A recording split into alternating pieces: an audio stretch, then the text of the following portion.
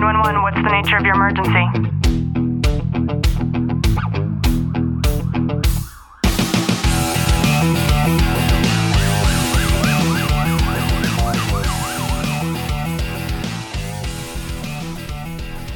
Welcome back to the Tactical Living Podcast. I'm your host, Ashley Wilton, joined by Detective Wilton. How are you? I'm really good today. In today's episode, I thought we could talk about how 2022 is going to be your best year yet. Yes, you as you listen to this. And here's how. So just sit back, relax, and enjoy today's content. Now, I can't stand New Year's resolutions. I've said that repetitively anytime that we get to this time of the year. And that's because I believe that your contract with yourself, the one that is non-negotiable, the one that you finally decide when you're at that moment in your life and you're truly ready to make a change, is a contract that shouldn't be dependent upon that first of the year rolling around on your calendar. And I'm saying that because 2022 is actually coming up super soon. I can't even believe that it is already December the 13th. It blows my mind how fast the whole COVID time has just fucked everything up and time has just gone in this warp speed. I know that there's a lot of conversations I've had with people to where it's like, well, was that before COVID or after COVID? Because it's just like it has disappeared in between at some times.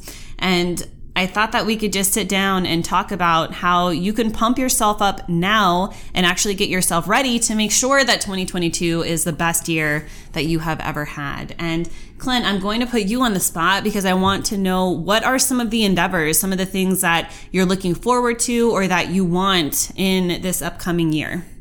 You know, I really want to get back into traveling, but I also, for me personally, I want to accomplish my goals that I've set for myself that are not necessarily within my control, but they kind of are, like joining the FBI task force and getting that moving forward and having that to look forward to, getting to go different places and see different things with you and get to experience life again without having to worry about the whole COVID stuff.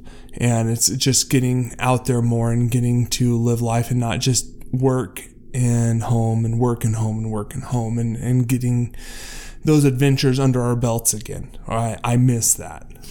So something that's coming up for me right now is that we, I think, have all been guilty at some point or another of using COVID as an excuse for the things that we're not doing, right? And if we really stop and we do a self-analysis of just how much COVID has impacted or has not impacted us, then I think we can kind of put that aside. And it's important for us to do this. I'm going to tell you why. I think that when we can clear our mind of all things Fauci for a second and we look at the upcoming year, in particular when we're looking at the first quarter, I always increment my year in quarters. I believe it's important for us to all sit down and focus on what we will achieve within the first quarter of 2022 and to put things into a bite-sized perspective.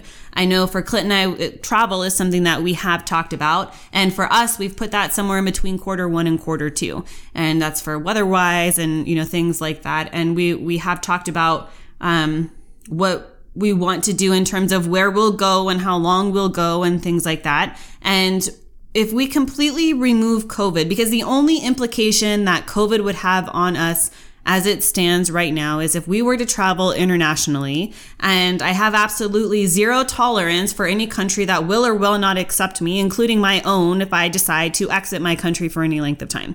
So we've taken that off of the table for the sake of not wanting the aggravation of it. So in doing that, we decided that traveling within our own country is something that we will take part in. And I think that when we set COVID aside and we no longer use that as an excuse, because essentially that's all it really was an added excuse for all of us, right? I didn't go to the gym because of COVID. I didn't get to go with family because of COVID. I didn't get to go to Disneyland because okay, well, how about we stop using that for a second and we start to look at the realization of what will be possible, what is possible when we don't have any excuses in the way. And by focusing on things a quarter at a time when it comes to 2022, I think that it is a beautiful thing because it puts an action plan in place. And I had talked about the importance of making sure that we have a system in place.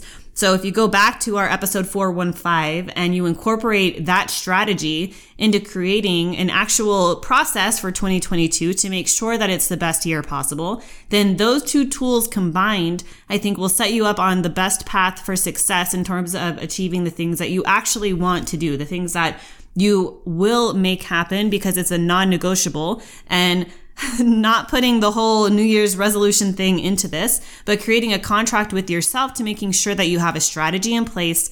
You know what you want. I've talked about having a North Star before, so making sure that you're keeping an eye on that North Star. You're having an accountability process in place where it's needed. Not everything on our list, on our agenda requires accountability, but the things that do, we make sure that we have that set in place. And we also have a failure plan in place.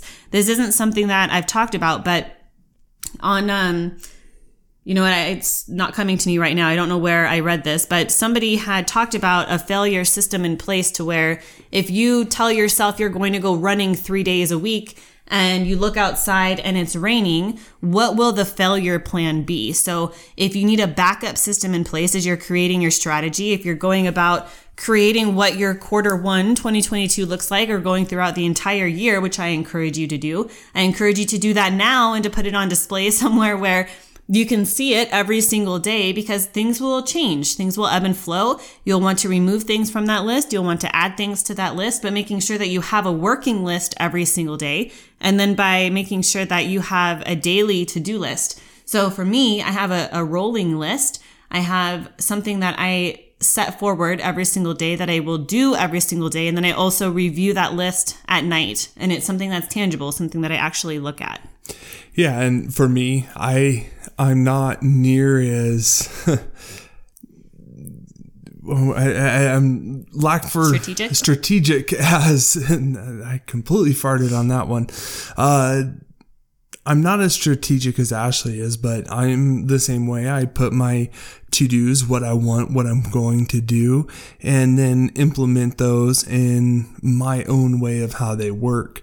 And it's so important to have something like that, because if it's not tangible, if it's not something that you're going to move forward with, what's the importance of it in the first place? So you need to make sure you always follow through with what goals or achievements you set for yourself, because once you accomplish it, it gives you that warm, fuzzy feeling inside. And for the next quarter that's coming up, it's important. Make obtainable goals, but make some goals that you want to achieve over time as well. Yeah, and I think also implementing a reward system is something that helps us. I talk about really simple things. Here in my studio, I have a candle that's lit. And I know I've talked about this strategy. I know how minute it is, but I'm repeating it again because it fucking works. I will be upstairs and I will be working up here and I will light the candle. And my reward is literally getting to blow out that candle when I'm finally done doing my work upstairs. And I know that sounds small, but there's something, first of all, therapeutic about it.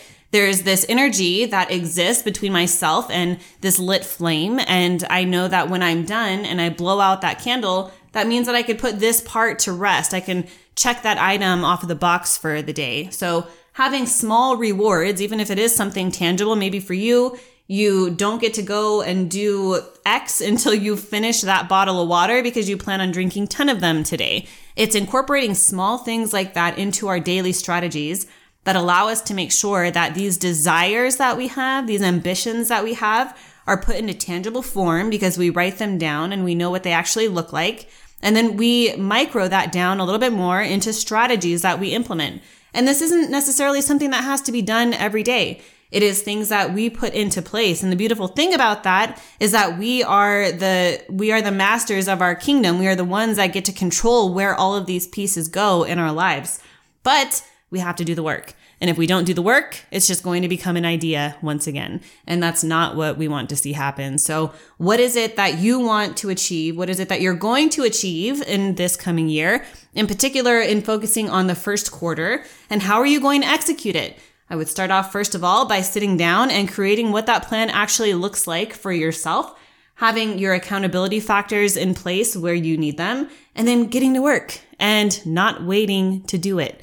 If you have weight loss on your list, which I know a lot of people do, don't wait to do that. Why not put yourself on a path to where it's like, if I had a child, I would teach them how to read and write by the time that they were able to speak and hold a pencil in their hand. Wouldn't that set someone up for better success before they even enter preschool or kindergarten? We want that strategy implemented for ourselves. So what are the things that you can start to implement today? If you've gotten any value out of today's episode, please do us a favor, drop a review, subscribe down below, and know that we are sending you a long, tight hug from our home to yours.